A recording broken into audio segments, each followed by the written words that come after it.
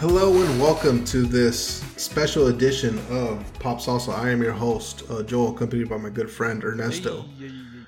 Well, accompanied in spirit because today we're recording via remote. Right. This weekend caught me by surprise. Yeah, tell me about it. I don't know about you. Yeah, right. Yeah, D23 happened this past weekend, and it shows how much big of a nerds we are because we had no clue. Yeah, you actually told me, and I was like, wait, what? Yeah, all of a sudden, there's just a whole bunch of fucking trailers dropping, and I was like, wait, what the hell's going on? So I just did a little quick Google search, and it turned out it was D23. Yeah. Yeah, so we got to see a lot of trailers across all of the Disney properties, animated, Lucasfilm, Marvel, and a bunch of news as well. Yeah. So let's get into it because it's a lot to cover. Let's start off with Marvel. Why not? Might as well. It's the first thing. So they showed a little, I guess they showed some exclusive info or footage about the story, Black Panther or Wakanda Forever. Like you saw the little summary says that it's basically after King T'Challa dies, the world is trying to essentially pillage Wakanda's vibranium. Right. So, which is can it be a little bit more on the nose? And what's going to be interesting is how they're going to incorporate the Namor aspect of it. Yeah. We've seen that was there this big Atlantean versus Wakandian war and back in the day, and now Namor's coming back for some revenge. Yeah, that's a good. How does the conflict fit in it? Because I do feel like the international community taking advantage of the vibranium. It feels like a B plot, I guess, or at least an A plot and then a B plot at some point. Yeah, something's gonna happen. How they're gonna get over the untimely death of Chadwick Boseman. That's gonna be interesting to watch. And then the from there on out, it's gonna be protecting the vibranium storage, and then how they're gonna incorporate Namor. So. Yeah. It feels like it's a little. Is it going to be a little too what's the word? Bloated. Bloated, exposition heavy. How do you feel? I feel like it reminds me of Aquaman. I feel like at some point it's going to be they'll be tackling that, right? Because in Aquaman his issue was pirates. Right, so I suppose the international community could basically be that, and maybe at some point they create Namor's grudge. The international community or Wakanda? Because in Aquaman it was basically Aquaman let Black Manta's dad die, right, for some reason, and he became Black Manta and wanted to fight him. So maybe it's along the same lines, maybe. Do you think they'll go back to the dad being the source of all wrongdoing? Like the sins of the father sort of thing? Probably the sins of the father repaid by the son. It could be. I'm just trying to especially reading the plot of what the story is going to be. Is it going to be let's blame Whitey now? Yeah, I don't know. Yeah. How it's gonna be. So it's interesting. Comes out later this year, in December, right? December 20-something. I'm interested on who they're gonna choose to be the successor to the Black Panther, because we saw in the trailer that dropped last month, the final shot was somebody in a vibranium suit, getting the claws out, ready to fight Namor. Yeah. So it'll be interesting to see who's gonna be, and I was thinking Killmonger, but didn't he die? As much as we know, he's dead. I've read that it's pretty much Shuri. Yeah, it's pretty much Shuri, and that she's gonna get tutored by Killmonger, who's also in the astral plane sort of thing. But it's gonna be interesting where the direction they take with where they go from there. Yeah, it's the interest of me of watching the film is really just how they're gonna deal with Chadwick Boseman's death and the incorporation of Namor. Those two are the main factors of why like if I have any or like interest in watching it, it's gonna go for that. I might not go see it in the theater, but once it comes out to Disney Plus, then yeah, I'll give it a spin. Oh, okay. I'll probably see it. Yeah, you'll probably see it like 4 times that weekend. I feel like this is a 2-time movie. Oh, depending, I don't know. It's like you said, that aspect, how they're gonna give the mantle of Black Panther. Who are they gonna give the Black Panther? But also, just Namor. Like he intrigues me as a character. Yeah, it's the one of those characters that obviously like the big two copy and paste from each other throughout the entire time they've ever existed, but like how they're going to Marvel, especially this Marvel under Kevin Feige, how they're going to adapt Namor to the screen. Yeah, exactly. And it's I want to see if they use air bubbles to talk. I want to see how I'm intrigued at how they're gonna do the water aspects, and because from what we saw, Wakanda gets like sacked. Yes, yeah, it's the apocalypse coming. Right. Ant-Man and the Wasp, Quantumania. So there wasn't a trailer release, but there was a teaser shown at D23, and there's a whole bunch of articles written about like a short synopsis of what's going on. Basically, Scott, along with Hope and Hank, Janet, and Casey, which is Scott's daughter, are all fucking around in the quantum realm, and they eventually come across Kang, which is like. It's understandable how they're going to like. Well, I don't want to say understandable. It's like trying to figure out how the whole quantum realm is actually going to be explained, because like we saw little bits of it here and there in Spider-Man, Loki. Yeah. We got a little bit of an explanation of it in Endgame, but really delving into it, that's going to be something that's going to be super interesting, especially since like. That whole phase of Marvel hinges on this movie. Right. Yeah, it's the first one for Phase 5, which starts in next year in February. February 17th, 2023. Right. Okay, cool. And they're already introducing the big bad in the first movie, and it's just they're going to go into this phase coming from Phase 4. Yeah. And yeah, seeing the quantum realm and seeing explain and how it works would be very interesting. I just love the fact that it's. I think one of the things they showed was Kang holding Cassie hostage, and basically Kang's like, "I need you to steal something." As to Scott, who's basically a thief. Not to worry. But then can't you be like, motherfucker? Can't you steal it? It has to be something that's valuable, right? Either something that's valuable or something that. I don't know. I don't think Kang would be afraid, like, having a third party kind of thing, middleman, to blame him instead of Kang. But it's just. But like, if Kang controls the fucking time stream, who the fuck is he afraid of? Exactly, right? Exactly. Galactus is always your go-to. Well, you're fair. Galactus is like giant mouth eating you. I mean, I could see that. Yeah. But yeah, it's world eating. Yeah, exactly. So it's just all of his movies is not for his intellect or anything like that. Because he has a master's in engineering, like from MIT or some very prestigious university, and all his movies are just, you need to steal this. Yeah, yeah, that's true. Do you think this is complete and total speculation? So, like in the first Ant-Man, the dude who played was it the villain? What's his name? Yellow Jacket. Yellow Jacket. Yeah. I was thinking Yellow. Right. I was thinking Yellow, and I said Wasp, but no, that's Hope. Yellow Jacket. Like the big fear that Hank Pym had was that he was going to be able to use that technology to essentially, access universes far beyond the understanding of man. Do you think? And then Kang controlling the time stream. Do you think he's going to send Scott Lang back in time to steal the Yellow Jacket suit? Oh, that would be interesting.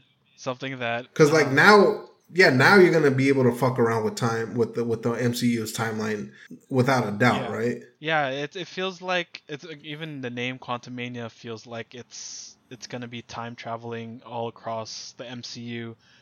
Yeah, and maybe we'll see different variants of characters that we haven't seen before. Like maybe Colonel America or something like that.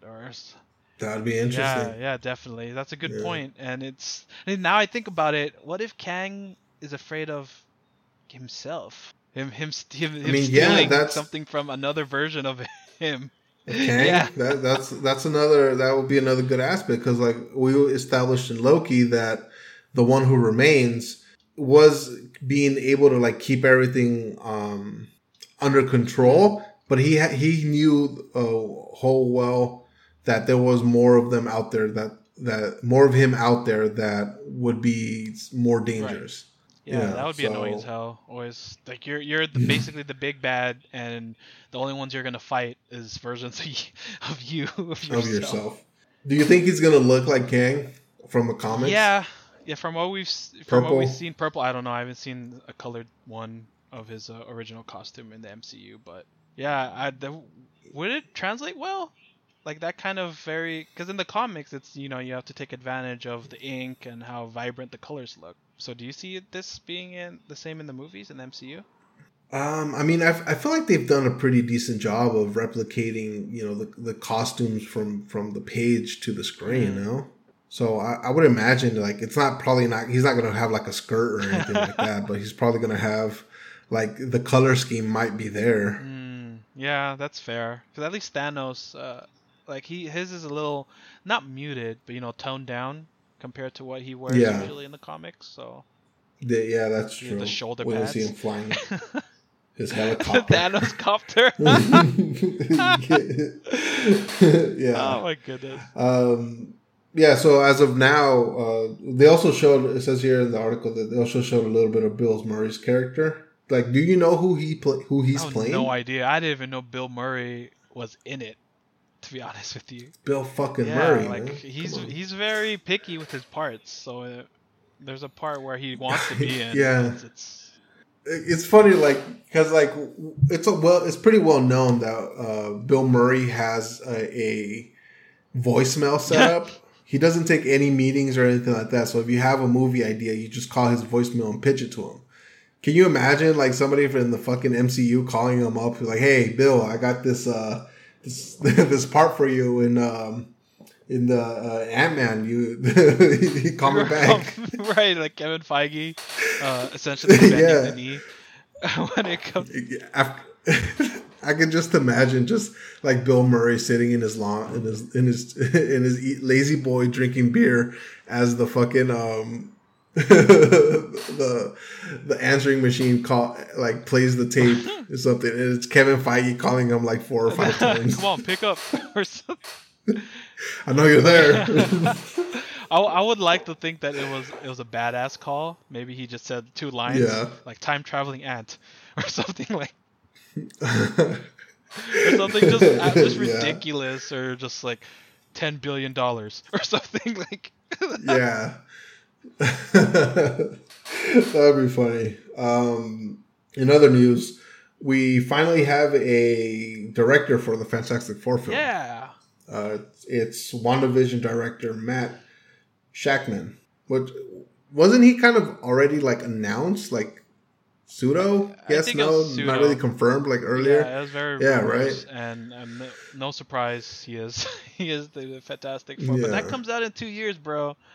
So how does that? How do you feel about him being the director? I would have to see who's going to write the script. Just because, like, going based solely off of WandaVision, the first few episodes were just a pain to watch. In a sense, like I don't want to say pain. I guess probably too much of a harsh word. Yeah, it was a little dragging. It's like it leaned into like that sitcom-esque. A little bit too much, and then once it finally started rolling, it started to roll. Mm-hmm. Holy shit, my chair. There you go. Once it started to roll, it picked up speed. So I'm hoping, like, if you could get a good enough script writer for the film, then there's no way it's not going to be like another smash hit from Marvel, especially being like the first family. Yeah, I'm so excited for this one. Yeah, that's a good point. I do see from WandaVision. There's a lot of colors, Like, I'm not just black and white, but a lot of vibrancy to it, and he does care. It feels like he does care about attention to detail in terms of, especially with TV. So maybe we'll see a more kind of vibrant looking Fantastic Four. Yeah, I mean, like, you know what would be cool if they put him in the white uniform. The Future Foundation stuff. I think it's Future Yeah, Foundation. that'd be pretty cool, Yeah, that right? would be really cool. Like if there's like a sequence in the film where they're like testing the fucking their powers and shit, and they're trying to figure out what to wear, and they just show up with a white jumpsuit. Yeah.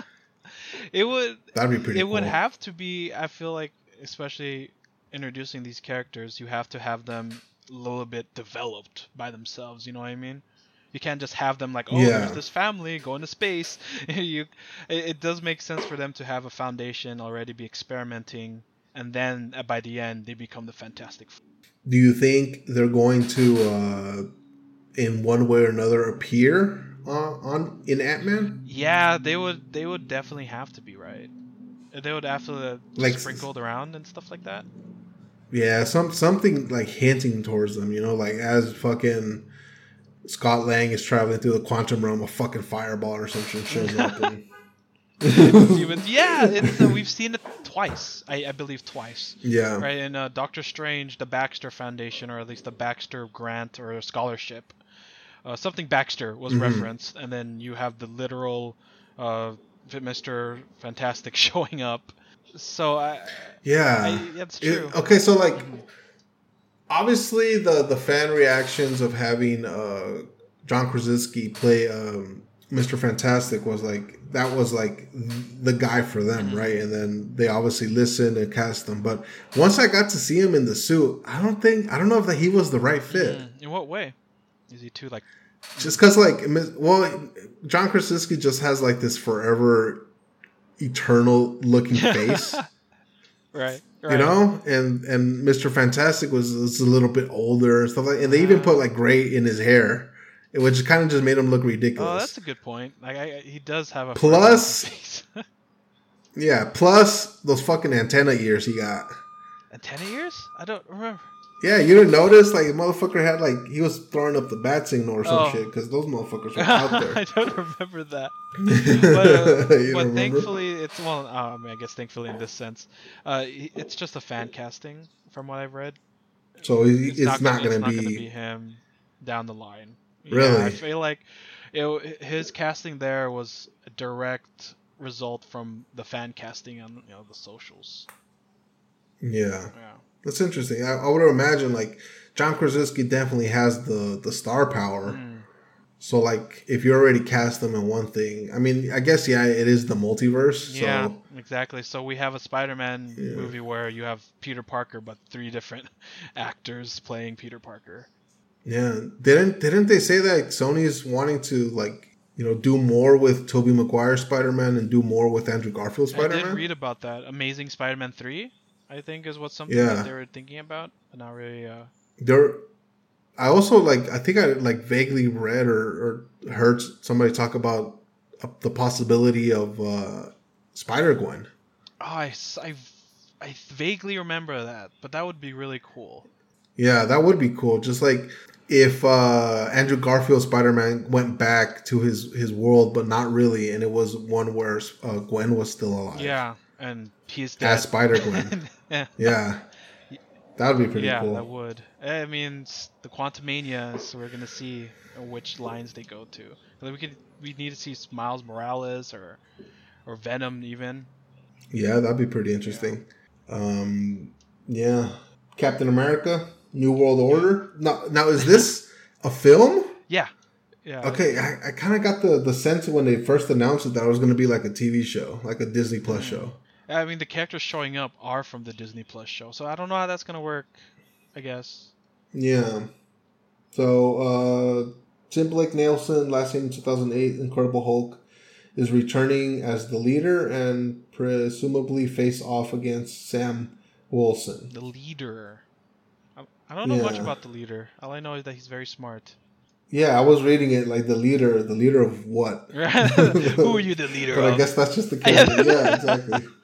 Yeah, but I don't remember too much about the 2008 Incredible Hulk, but I do remember him becoming the leader when a bunch of I think blood gets on his head and his head starts pulsating, and he gets a big brain. Yeah. That's all I kind of remember from it.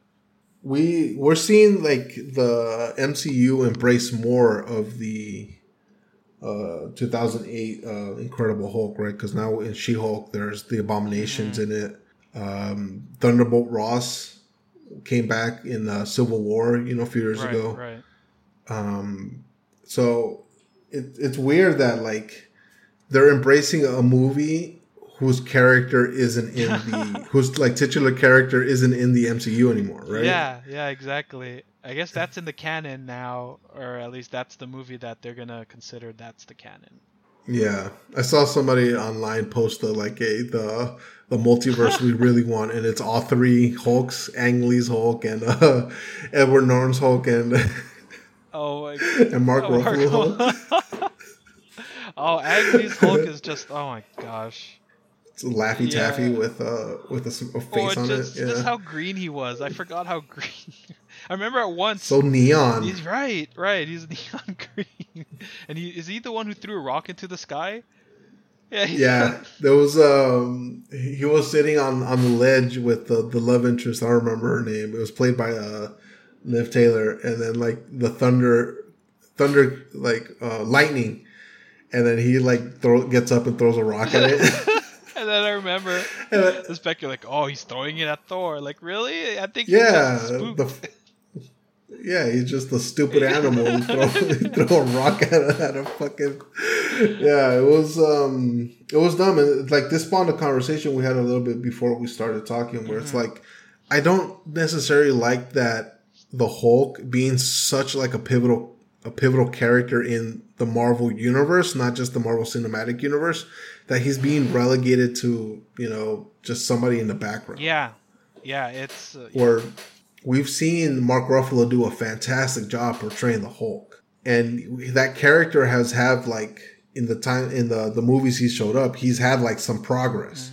Like, he was the, primitive beast to a point where we knew that Bruce Banner was able to control the Hulk because he was always angry, right? That was the big thing in the first Avengers. And then in Endgame, he's Dr. Hulk. Like, what the fuck happened? Yeah, it's like 5 years. Yeah, I was experimenting and stuff like that. Yeah, so like the discussion spawned to like, why not give him a movie or a TV show and stuff like that? But we kind of came to the conclusion where it's like, it's probably going to end up being like the Black Widow film. Yeah. Where the time for that has passed already. And it's unfortunate because like I said, along with Wolverine, Spider-Man, the Hulk has always been one of the leading characters of Marvel. Yeah, exactly. And it's what vibes I'm getting? I'm getting Superman vibes. And it's not really as bad as DC's handling of Superman, right? But it's kind of neglecting the character, right? At least in DC, they literally shelved him. But in Marvel, it's right. He couldn't turn into the Hulk because of Thanos, right? And that's narrative-wise, sure, okay, whatever. But that they would go toe to toe, and then that fight would be epic if a Hulk went. That's one of the things that I was missing from Endgame, because like for those of you who've read read into the extensive catalog of Marvel Comics, even though Thanos has beaten Hulk numerous times, he still actively avoids trying to fight him. Yeah. So like I would have loved to have seen like a rematch. Yeah. In Endgame. Yeah, and it's Oh, sorry, but I'm just kind of, my mind's going everywhere now because with Quantumania, will we get that moment? Like a rematch? Or just chaos on a grander scale across multiverses, right? There's a version where Thanos wins or something, or there's a version where Hulk goes insane and just becomes Maestro or something like that. Yeah. There's an opportunity to see that now, but I do see that your point where it's kind of, you're wasting the character, I guess.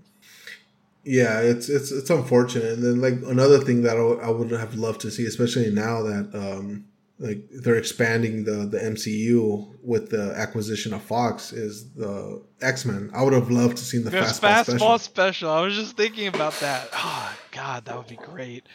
That would have been awesome to watch. Yeah, but it's unfortunately it's panning out like we're probably never gonna see that. And I'm pretty sure there's like a whole fucking generation of viewers that like if we do watch it, they're just gonna fall on deaf ears. Yeah, I'm hoping it doesn't become like a Black Widow situation. Like I don't want it to be just okay. Let's give him a solo movie, like kind of bitter. Like if they want it, sure, why not? We'll give it to them, sort of deal. I want the character to develop in a way, and from what we've seen the character go through now, it's gonna be that. We're not going to see an origin, or we're not going to see him kind of growing up. We're just going to see him developing now. Yeah. It's like he's essentially like now become like the Oracle of the MCU, right? I feel bad for Mark Ruffalo.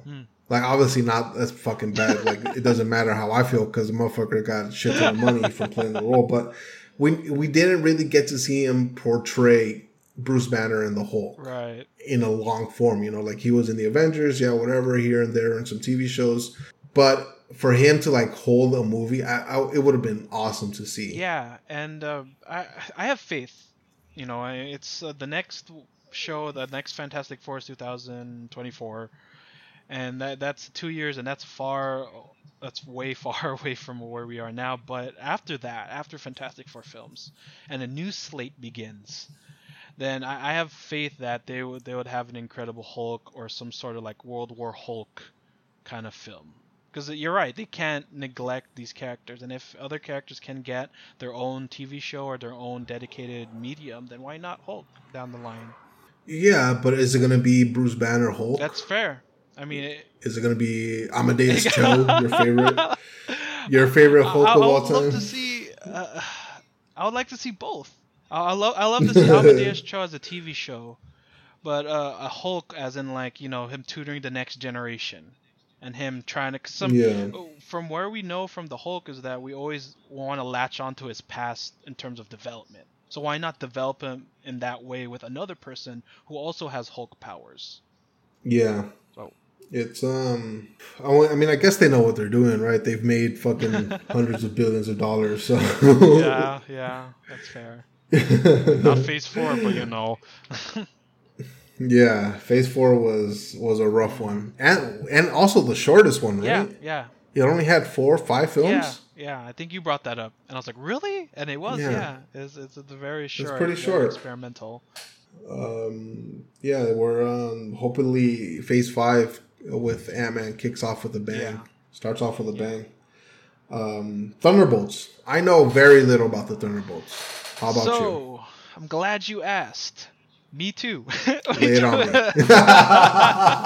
No. I vaguely... Okay. So, fucker, you got me. So, from what I understand with the Thunderbolts are essentially the Suicide Squad of Marvel. Right? I thought they were like Thunderbolt Ross's like... Well, that... Like hit squad I think or something. that's why they're named. I don't know how it's Thunderbolts, but I think Ross is the one who assembles them. Right, so Thunderbolt Ross, I suppose Thunderbolts, it makes sense. Correct me if I'm wrong, whoever's listening. But from what I've read, a lot of these heroes are kind of, I guess, anti-heroes to some extent. And majority of them have killed someone. I'm seeing the lineup, and you got Red Guardian, Black Widow, so it's going to be the sister, Winter Soldier, Taskmaster. So yeah, all of these have blood on their hands. Yeah. And then you have Madam Hydra, who isn't called Madam Hydra, but it's Madam Hydra. Yeah, Allegra de Fontaine. Yeah. Valentina Allegra de Fontaine. It's a long ass right? name. It's very... And then I love that amongst all these characters, the only one who's really got it together in a way is Winter Soldier. That's true. Of all the characters and all the traumas, Winter Soldier's like, I'm the stable one. Yeah, it was funny. Like in Black Widow, the Red Guardian was fucking was like harkening back to like his high school football days, where that one time he fought Captain America and might have beat him. Yeah. It's interesting. Yeah, this is more of like the MCU dipping into the toe of like their vast, catalog of characters. Now, see, like my whole thing was that like they chose the Avengers that they chose was because they didn't have the properties to Fantastic Four or the X-Men. Right. But now it feels like they're embracing the fact that they have like this vast array of characters that they could borrow from. Yeah, it makes me mad at DC when you bring that up. Well, because DC is where Marvel is now, right? The majority of Marvel's characters, Marvel's slate, it's all coming together, and it's becoming, like you said, it's vast. We're not going to see another Captain America film because these characters are developing and there's new other avenues to go. And then, like, DC started that at the beginning. So it's cool to see and sad to see what could have been with DC. But yeah, Marvel, like you said, is definitely it's spreading its wings and flying and grabbing whatever it can. Well, I mean, let's not get ahead of ourselves because if anything that's come out this past year is to indicate they don't really have it on the ball as much as they used to. See, I would call this the most experimental period in Marvel's history. Just because it failed doesn't mean it has to be not experimental. Failed, but look at how branching off they went. How many like weird things? How the biggest complaint from our scene in Marvel is like, oh, it's all textbook, and then you have films that are far from textbook. Maybe not Shang-Chi, but far from textbook, and it's like, oh, we want to go back to the textbookness. I can't handle the new stuff. Yeah. Well, it's like I feel like they started off like so high, on such a high where it's like the experimental phase. If it didn't achieve those levels, that it's the fans are only going to be able to consider it a failure. Yeah, exactly. Right. So they kind of shot themselves in the foot. Is it shot themselves in the foot? You bring it the good point that how do you top Endgame? And if you try to top Endgame, you're going to see it's worse than what it is, or that the product is trying to compare it to Endgame. So might as well have a time where you can, test the waters, go different avenues. Don't try to make something that's like Endgame, Infinity Saga kind of level follow-up. Just mellow out and experiment. Yeah, you have a point. Like they've established themselves as a premier entertainment company now, the MCU, with like the Captain America, Iron Man, like the OG Avengers and Endgame and all that stuff. But like now that they're pretty much done with that phase, they do have the ability to experiment and to have fun and to play around with the characters and make shit up as they go along. But you mentioned Shang-Chi, and does it kind of worry you that there really hasn't been a talk about a sequel? With Shang-Chi? Yeah. Yeah, that's a good point. And I don't know. Like we saw, was it early last month? No, they released the slate of films, and I didn't see Shang-Chi on there. And then now with D23, they didn't talk about Shang-Chi either. Yeah. But there was Eternals 2 talking. Which like Shang-Chi, befuddling. Yeah, Shang-Chi I feel like is a character who's catching up. It doesn't seem like his origins was in the middle of what was happening in Infinity War. I mean? It's like everyone disappeared, and it's a direct reaction to what happened. So maybe down the line, there will be, because from the end of Shang-Chi, there were like inklings that he would appear with Bruce and Captain Marvel. I think they recruited them or something like that. So maybe down the line, like that, in way we'll see him by himself, and then we'll see another. But I think what else was there? Eternals 2? I forgot the other movies. Was Eternals, Thunderbolts, Fantastic Four, X-Men. Phase 4? I'm just naming them off off the top of my head that I remember. Yeah, because there's Eternals 2 is what at the top of my head is. And then Doctor Strange. The Marvels. Yeah, a lot of these. Doctor Strange and Multiverse of Madness, another Phase 4 movie. He doesn't have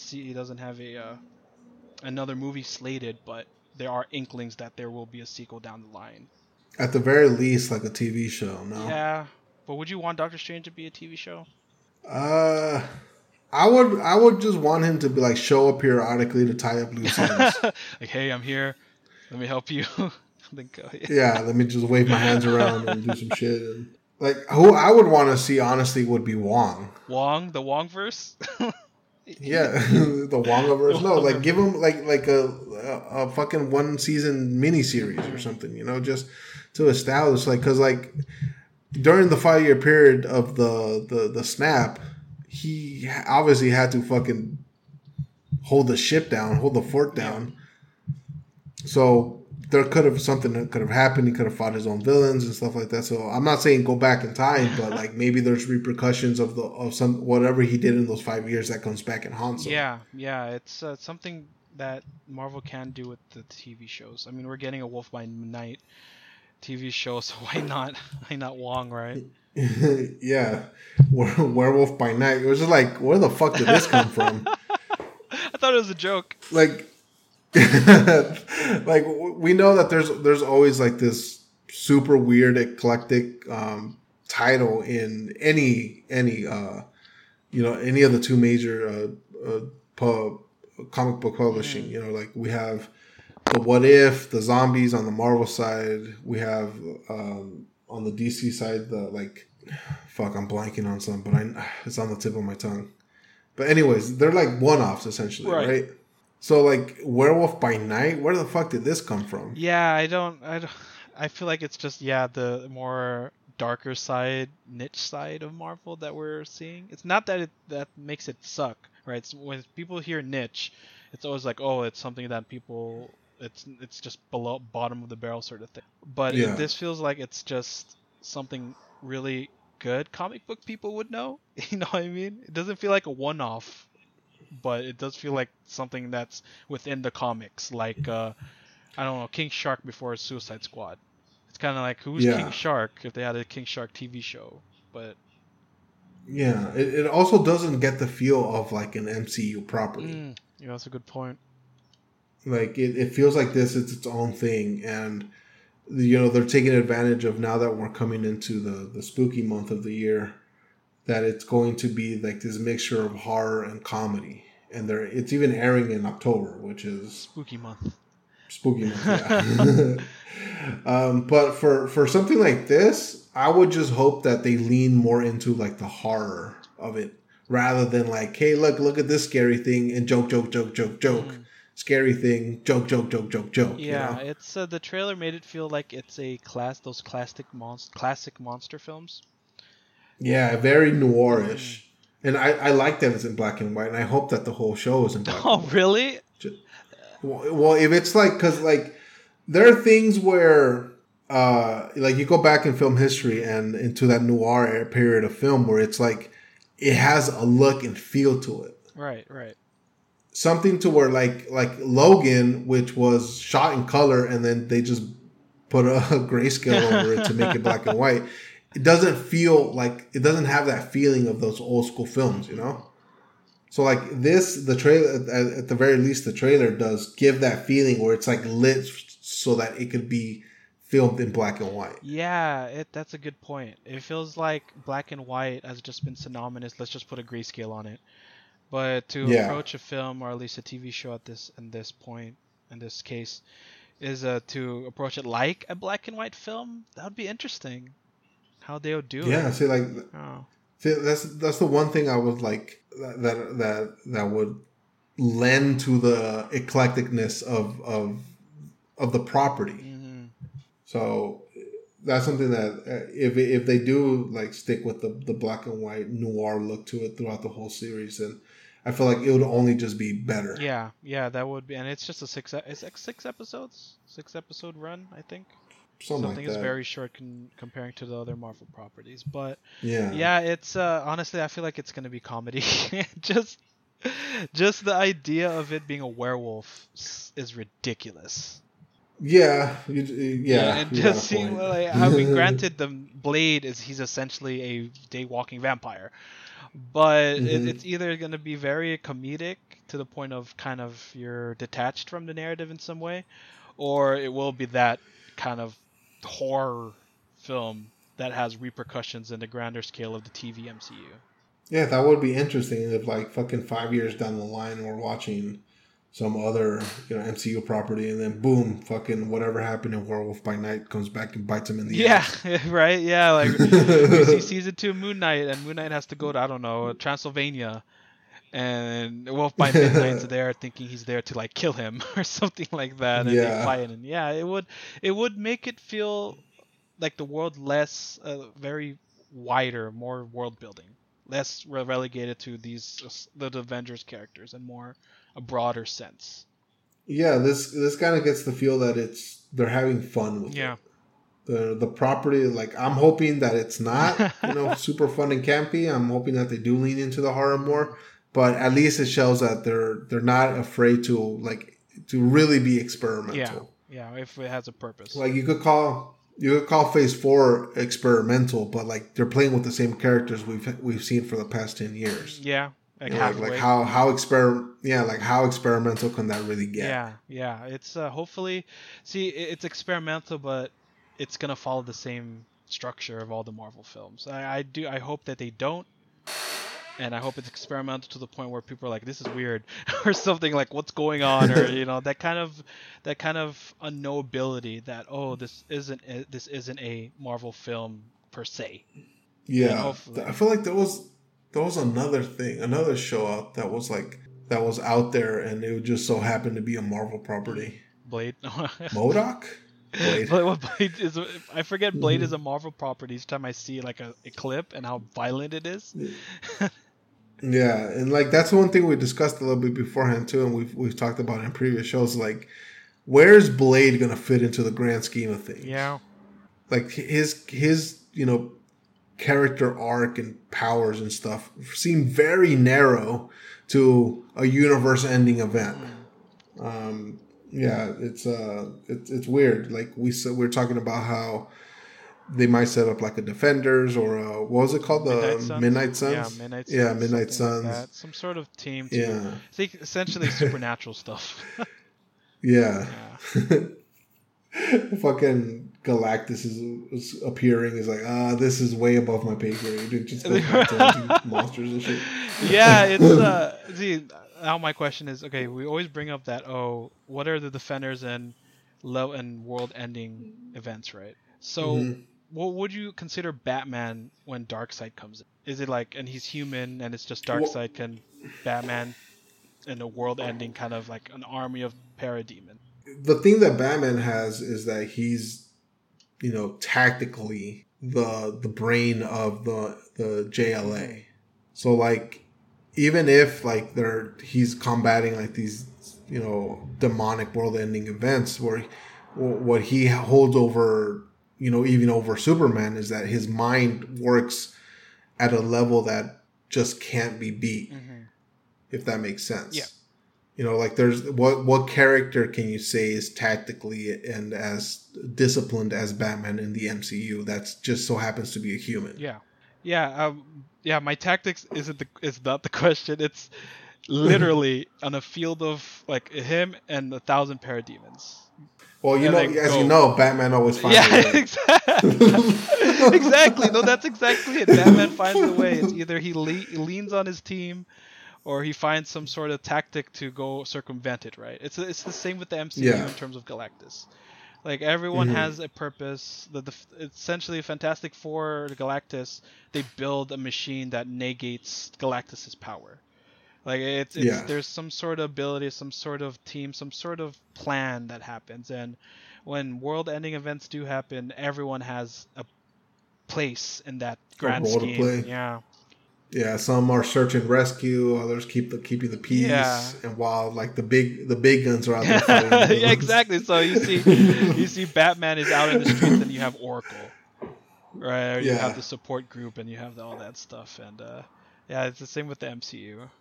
Yeah, I mean, it's just like, because I guess for me, I'm speaking for me solely. Like, I haven't seen like a Blade crossover with like an Eternal or some shit. Yeah. Whereas Batman, we've seen him, defeat some of the more powerful villains in the DC universe. Yeah. It's and it's also comparing apples to oranges, right? Yeah. Given the slate of characters DC has, you have to have them overpowered. And even though Batman is just a human, he is overpowered in his like this is intellect, or that he's one of the perfect humans, if that's even a thing, you know. Yeah. So. Yeah. All right. The Marvels. The Marvels. So there's a director, Nia DaCosta. They showed a trailer, a teaser, and they didn't really. Not really. It's obviously not for for the normies. for the normies like us. But they showed the three Marvels. Mm-hmm. There's Carol Danvers, Kamala Khan, which is from the Miss Marvel TV show, right? Miss Marvel. And then Monica Rambeau. Yeah. Rambeau? Yeah. I think she was from WandaVision. I think that's where she appeared. WandaVision. Yeah. Oh, the sword agent turned sympathetic. You sound so angry. Well, it's just like that character made no sense in that TV show. Ooh, Monica Rambeau? Yeah. Why? Because it's like, what is your character arc? Like, what are you okay? You have this. You're blessed with this power, but you just want to talk to WandaVision. Wanda? Oh, no, she gets the power at the end, right? Yeah. Well, yeah. It's like, she was just angry, I guess. But yeah. It makes no sense. It felt, for me, it felt flat. I'm only speaking for me, myself, and I.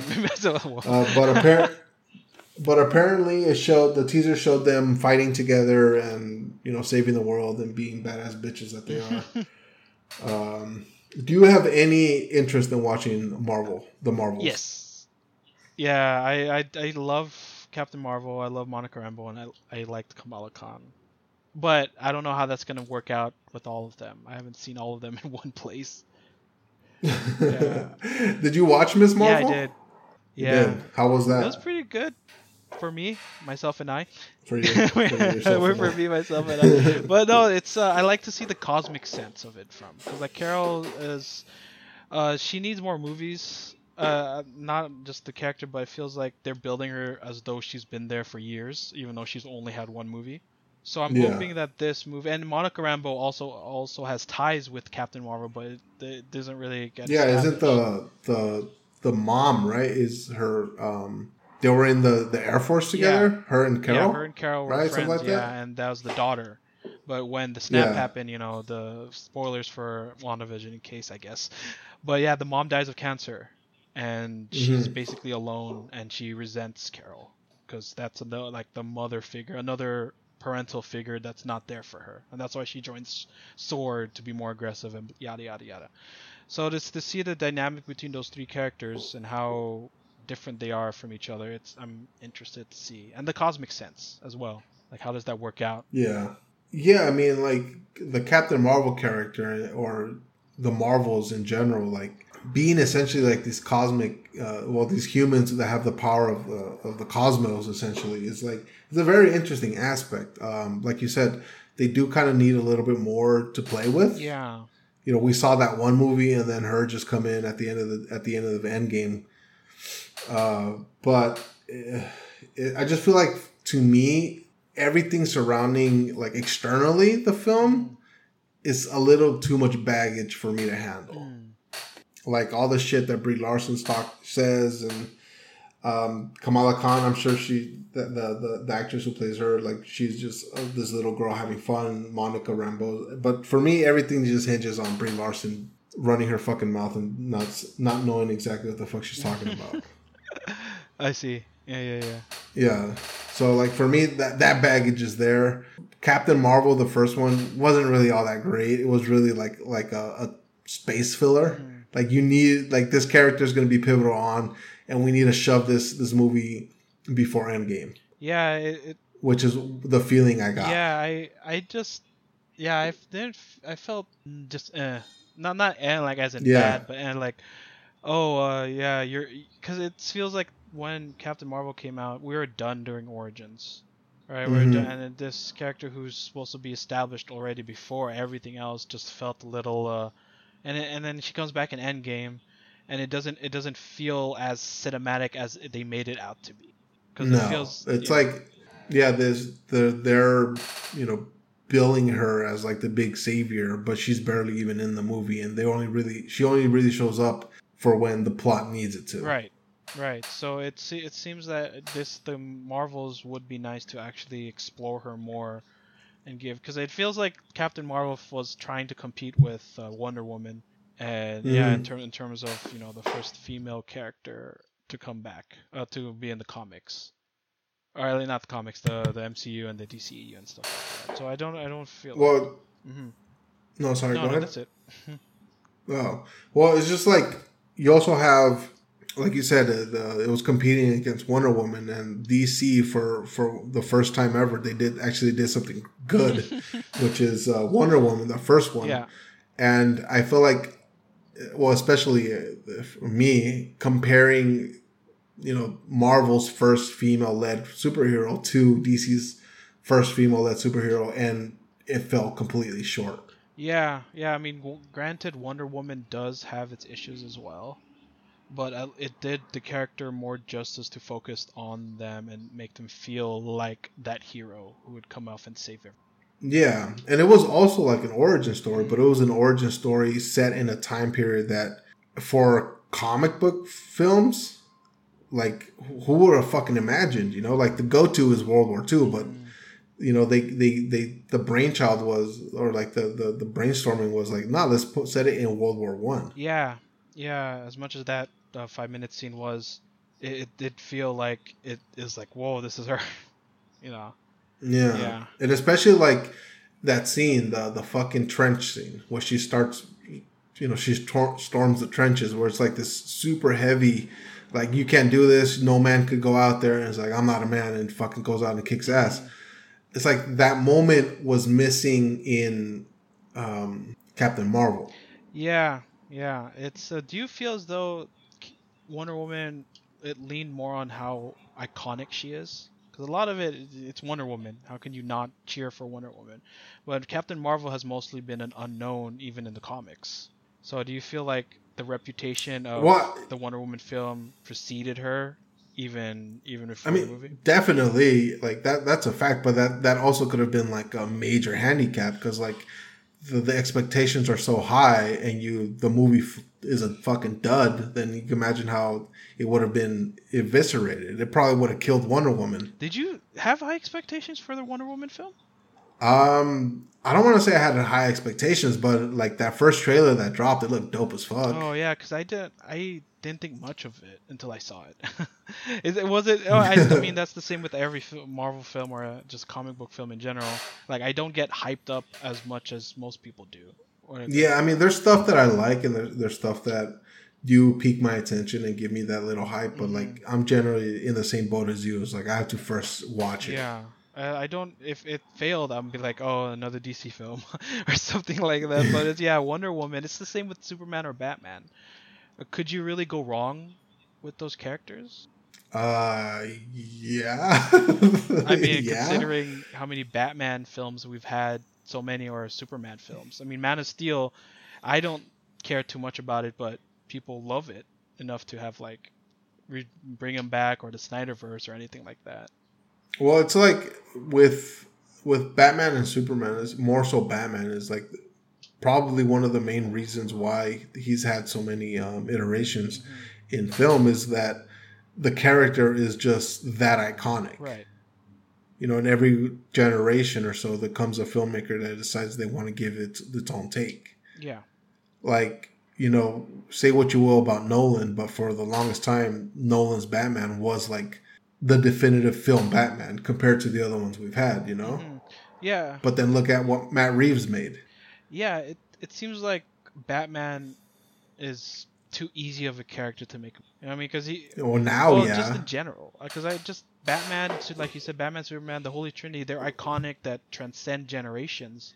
And say what you say about the other Batman films back in like Schumacher and those eras, but they impacted a lot of people despite the taste of it all.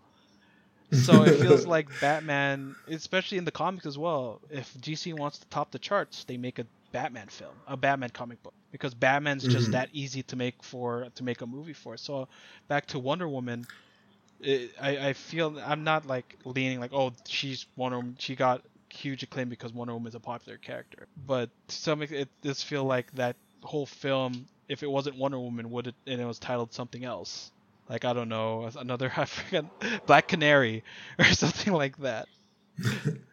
Would it have acclaim? Well, I just feel like the word that you're using, it's easy to make a Batman film, but like, is it really that easy? Because like you look at, obviously the Joe Schumacher and the fucking Norton, no, I know the other Tim Burton. Think, yeah, I was Tim thinking Burton. about the other. I was like, Schumacher's the only thing that comes in my head. Yeah, like those films. Well, let's start off with Tim Horton. No, that's Tim Horton. Tim Burton. Tim Burton. There you go, Tim Burton.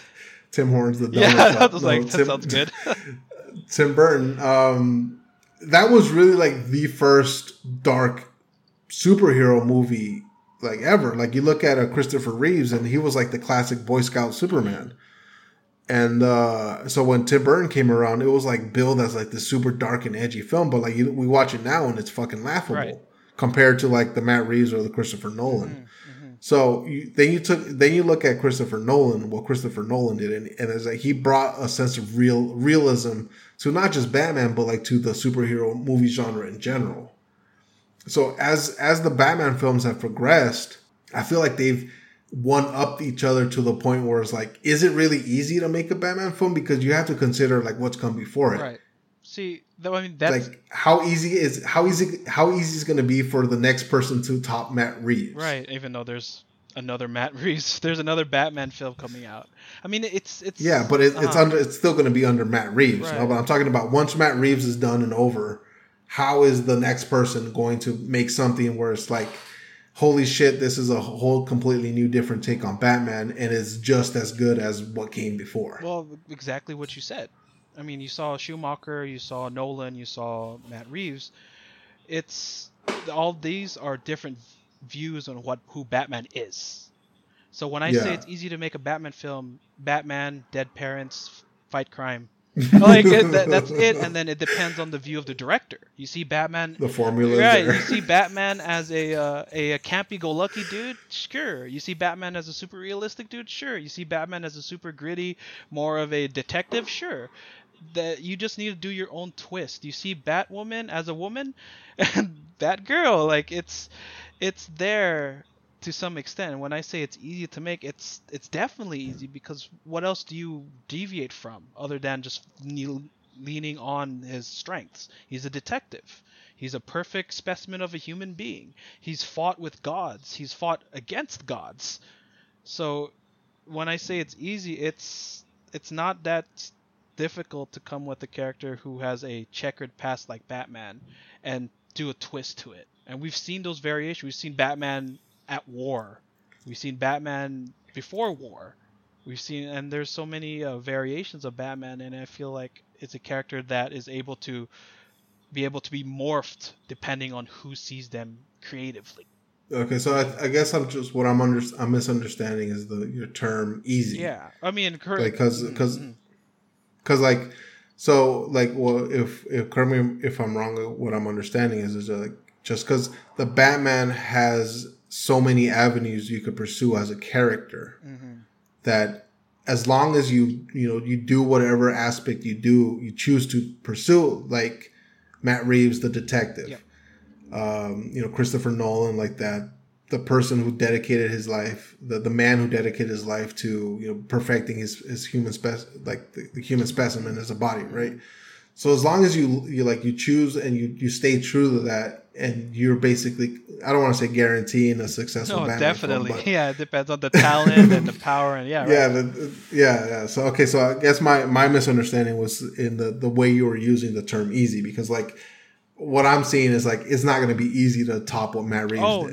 No, it's like you don't want to top the person before. You want to make something that is uniquely yours, so it feels genuine, right? You don't want it. So like say Edgar Wright got the Batman property. You can barely already see which direction the Batman's going to be taking. See, it's campy, campy, and that can be argued with all of DC's characters, is that they're very they're ideals given form, and that form can mold into different things. And when I say making a Batman is easy. It just depends on the director. Yeah. Right. And the talent and all the other production stuff. But it's a character that can be, like you said.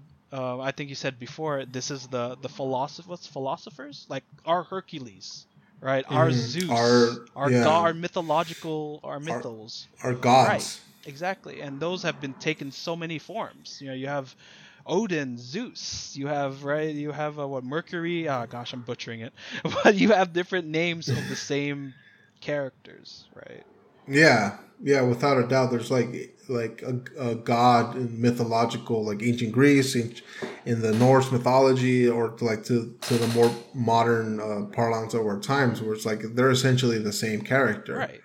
They've just evolved and retrofitted to fit the needs of whatever civilization just so happens to be worshiping him at that time. Right. And with Batman, Batman has easily mirrored social repercussions. Right, especially with Matt Reeves' Batman. God, it's so much to do with like cops and the downtrodden, and then you have the Joker, which also mirrors that to some extent, and then you have Schumacher and Edward Norton. No, Edward Norton. Tim Burton, because I was thinking of Tim Hortons. Tim Burton. Yeah, see, and then like during that time, Batman was a happy-go-lucky bro, but now you have Christopher Nolan, and Yeah. So back to the conversation at hand. The Captain Marvel compared to Captain Marvel compared to Wonder Woman. Yeah, I just feel like DC and Patty Jenkins more so than anybody understood the importance of making right off the bat a good representation of Wonder Woman. Yeah. And maybe the success of Wonder Woman kind of maybe threw a little monkey wrench into the plans for Captain Marvel. Maybe you could make that argument. But I just feel like as a well-rounded character representing who she actually was, obviously Wonder Woman was leaps and bounds way over Captain Marvel. Yeah, and it's hard. It's sad to say because on the top of my head, I don't remember a Wonder Woman-esque character in Marvel. That kind of iconic character that you see, other than maybe Black Widow, but Black Widow has her own baggage as well.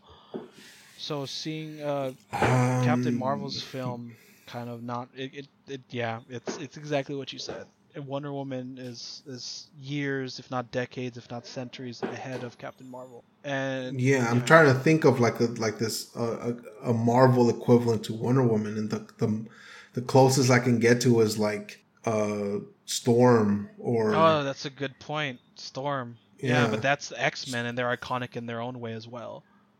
Yeah, exactly. Yeah, so it would have been cool to see Storm take out that ship. That would. But yeah, it's Captain Marvel. What I'm very indifferent about, I'm on the fence about, is that they're making her character be this big character, even though she's just one movie in, and it doesn't feel like in the comics she's been there for years, and it makes sense. But here, it's not really a good translation from the comic to the movie. They're trying to make her be the Tony Stark of the new phase. I could see that comparison, or just the main female character, right? Like you said, we don't have any much female characters in the MCU, and they're really pushing her to be that that main character to have, but they're rushing her out of it. That she's not able to develop in her own unique and more organic way. Yeah, I agree with you. But yeah. All right. Secret Invasion. It's got his first trailer. TV show. Disney Plus 2023. Nick Fury comes back. Samuel Jackson. Sold. You said, this. Yeah, sold. Like you said, this show seems like it's stacked. Yeah. In the talent, in the cast department. Yeah. It's like, oh goodness, it is stacked. Yeah, it's which is surprising to see that Samuel Jackson would want to do a TV show, essentially. Yeah, that's true. Which is like, we've known Samuel Jackson like the decades he's been in the movie industry as somebody who does, like, he's been a Jedi, he's been an Avenger, he's been fucking a whole shitload of things. He was in the What's the Incredibles? Oh right, Like, yeah, he was Frozone. yeah, he was. So like to see him, like I'm not diminished.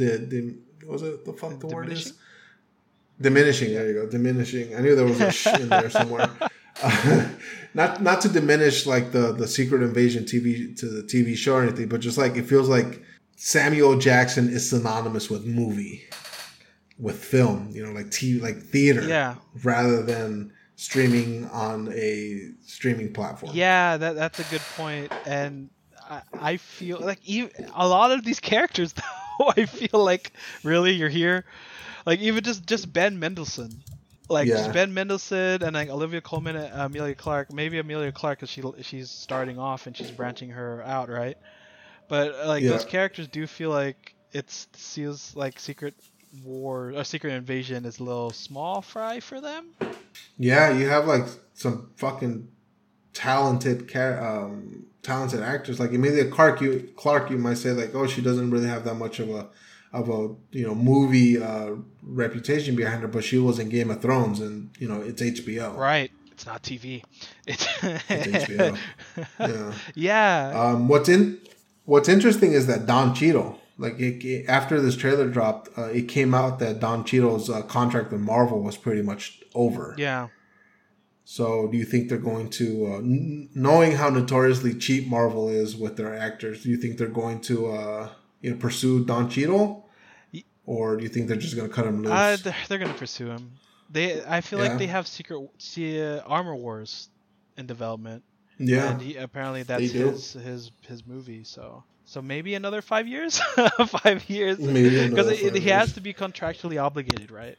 And it's. I'm hoping Rhodey was given more justice now. Give more screen time as War Machine. Yeah. What if they bring back Terrence Howard? Terrence Howard as a variant?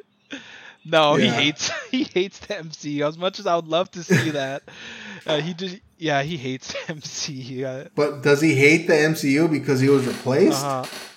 No, money reasons. Money reasons. I get you. So it's like, he wanted to be the main character in Iron Man 2, I believe, and you're a War Machine, Iron Man, and stuff like that.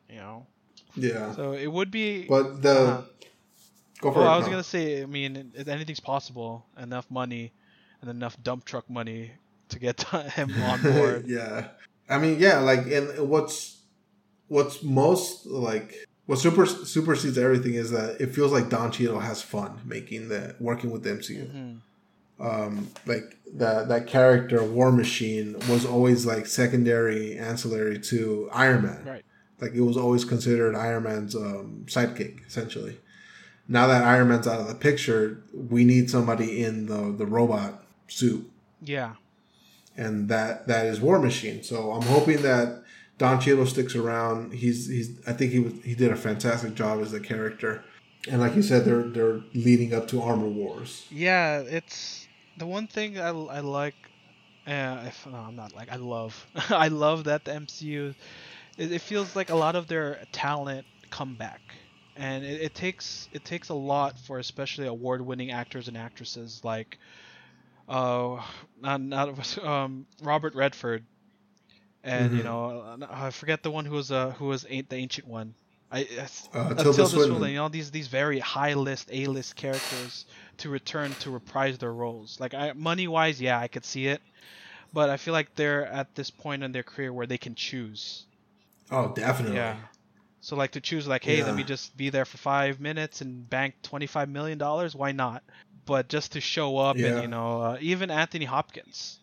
Yeah, that's true. He was like the first one, right? The first like massive fucking classically trained actor to portray a character in the Marvel universe. Yeah, he was there for a while. I mean, he was there in Thor 2, Ragnarok to some extent. Ragnarok, yeah. So I love that they take care of their talent enough for them to consider coming back and seeing how stacked Secret Invasion is, especially like Olivia Colman and Martin Freeman coming back. It's probably in their contract, but to have like Amelia Clark and Olivia Colman, the actors that I love to see portray characters that I'm interested to know more about, I'm all for it.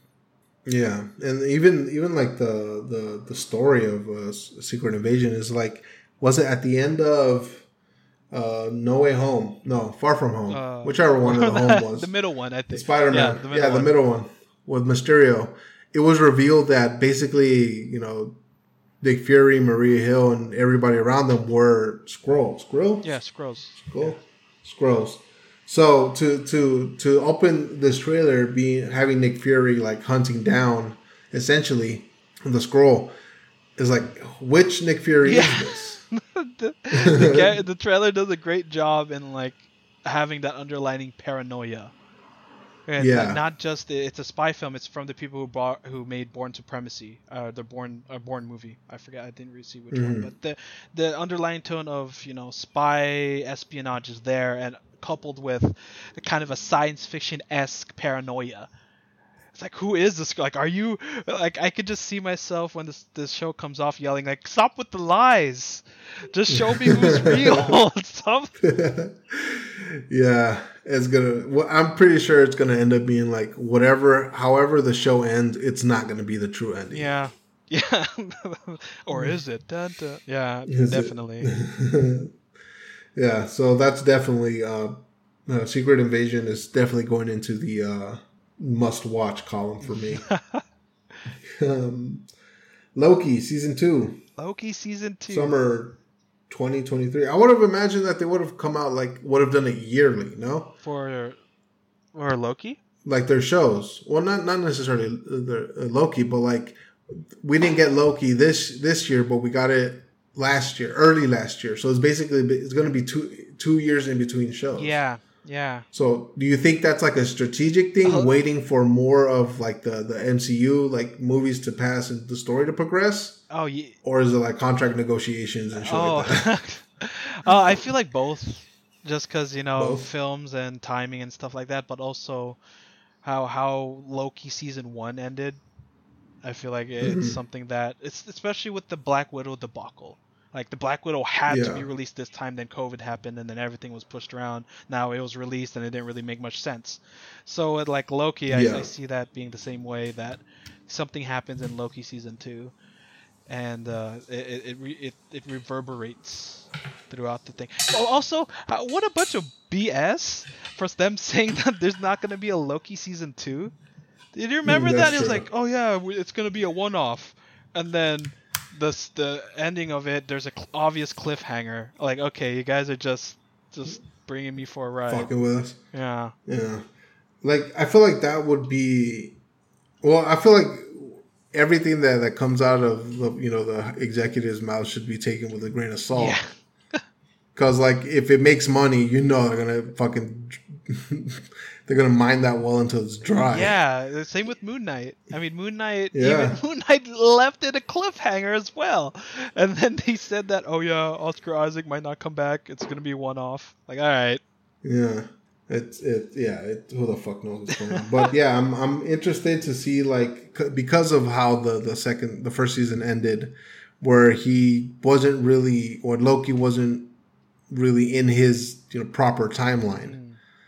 And the time stream being degraded to the point where like Kang, the one who remains, gives up and hands the reins over to it was Loki and who was the chick? What was her name? Sybil? Sylvie, yeah, right. And then like fucking what's it? You remains? Turning her back turning her back on that and leaving it all up to Loki. So, like you said, it's such a fucking massive cliffhanger that it would have been completely obvious that they was going to continue making the story. Yeah, and considering how Loki, the first episode, was a monkey wrench into the whole Infinity Saga, I remember the Infinity Stones are basically paperweights. So, I hope that they bring that forward in season 2, where it's so out of the box and kind of insulting that you can't be really angry with it. Yeah, I like the aspect of like throughout all the universes, the one character essentially that always caused trouble was Loki. Yeah. he was the constant, right? Different versions of Yeah, him. the constant. Yeah, Yeah, I love it. that was awesome. Blah, blah, blah. Moving on. Echo. Do you know anything about Echo? Not at The all. character? Not at Not at all. all. All I All know is right. that she can copy your fight style, and that's about it. So welcome to the TV verse. Isn't that also like Taskmaster? I think Taskmaster. Right? I think Taskmaster literally copies, but I think Echo. It's like that's why her name's Echo, I guess, because it's just kind of like. No, that's a good point. That's a good point. I'm saying the same thing. Yeah, so it says here in the description of the teaser that they showed D23 that Wilson Fisk showed up with an eye patch, which is interesting that they're taking it that the character into like that avenue. Yeah. The fuck Wilson Fisk? What the fuck's his monochrome? Oh, Kingpin. Kingpin. There you go. Yeah. He's back. I love the actor who's Wilson. Vincent D'Onofrio. Vincent D'Onofrio is fantastic. I like him a lot. Yeah, amazing. Daredevil, Born Again. Born Again. So this is this is the Disney Plus show that so far is the longest running, right? Because it's reportedly going to be 18 episodes. Yeah, which is a lot already. And they still haven't started shooting, so there's no footage out there. But there was a big hoopla made about when Disney, the rights to the Disney Netflix movies reverted back to Disney. And they basically said that we're going to continue using the characters. Yeah. Which everybody got excited about. I'm not watching She-Hulk, but apparently he plays I don't want to say significant, but a pretty decent role in it. And you actually get to see him in the suit. Yeah. Yeah, I believe so. Yeah. I haven't seen it yet, but from what we saw in the trailer, he shows up, but also I feel he's going to be a defendant against She-Hulk, because if in case you didn't know, Matt is a lawyer. Yeah. So attorney at law. Yeah. Daredevil, Born Again. All right, that pretty much wraps it up for Marvel. Now let's move on to Lucasfilms and Star Wars. So the first big major thing that was released was Andor. The Andor trailer that came out, I want to say like the week of D23, right? The week prior. Yeah, the week of, or it's very close to it anyway. I remember you sending me. And the trailer. The trailer. Yeah, and there's a little more information about where in the timeline of Star Wars the Andor takes place, and it reportedly takes place 5 years before Rogue One. Okay. So that's going to be pretty big rebellion heavy. What do you feel about the trailer? It looks interesting. I'm not gonna lie. It's like I'm kind of glad that Star Wars has made this shift into TV rather than film. Yeah, same. Yeah, there's way more time for you to play with. There's way more time for you to flesh out the characters, and there's way more time for you to get experimental. Yeah, it's definitely something. I mean, TV just by its nature allows all these storylines, and something as big as Star Wars does lean into that. Yeah, very much so. Do you see a Star Wars movie? Will you be in the horizon? Like, especially with the TV shows, and would you go to a theater for like 2 hours, or would you go home and watch The Mandalorian for like 6 or 8 hour intervals? Yeah, I would much prefer to watch The Mandalorian. Yeah. It's I feel like the Skywalker saga ended on such a sour note that unless they do something radical, which I know we already know that they're not going to do because they shelved Rogue Squadron, right? But unless they do something along those lines, something that it's like, you say nostalgia is bad, but like something that captures the interest of some of the fan base in our age, where you're like, why not do a Knights of the Old Republic? Why not do Rogue Squadron? Something that we've already, like, those were video games in our youth. We played them. let's see a live action adaptation to them. Yeah. And it doesn't necessarily have to follow the same storyline. Yeah, it's gonna be, especially like you said, but also comparing it to it. Like it's gonna be hard detaching itself from what's happening in the start. Like something like Knights of the Old Republic, sure, it's like 100 years, 10,000 years before prior, but it does have to have those certain conventions that make it Star Wars, you know. Yeah, and it's gonna be difficult, especially coming from Rise of Skywalker or in the Skywalker saga. How do you make a film to follow that up? And it's hard to ignore the lure of nostalgia. Like nostalgia is a good thing, yes, I give you that. But when it's something that that perforates the narrative to it being just like a direct copy, then it's a little it's just difficult with Star Wars, you know? Yeah, I mean, like I feel like they would have to go into with the understanding that to appease every fan, it's not going to happen. You know, and then there's also detriment to that because you could be like Ruin Johnson, who just doesn't give a shit. Right.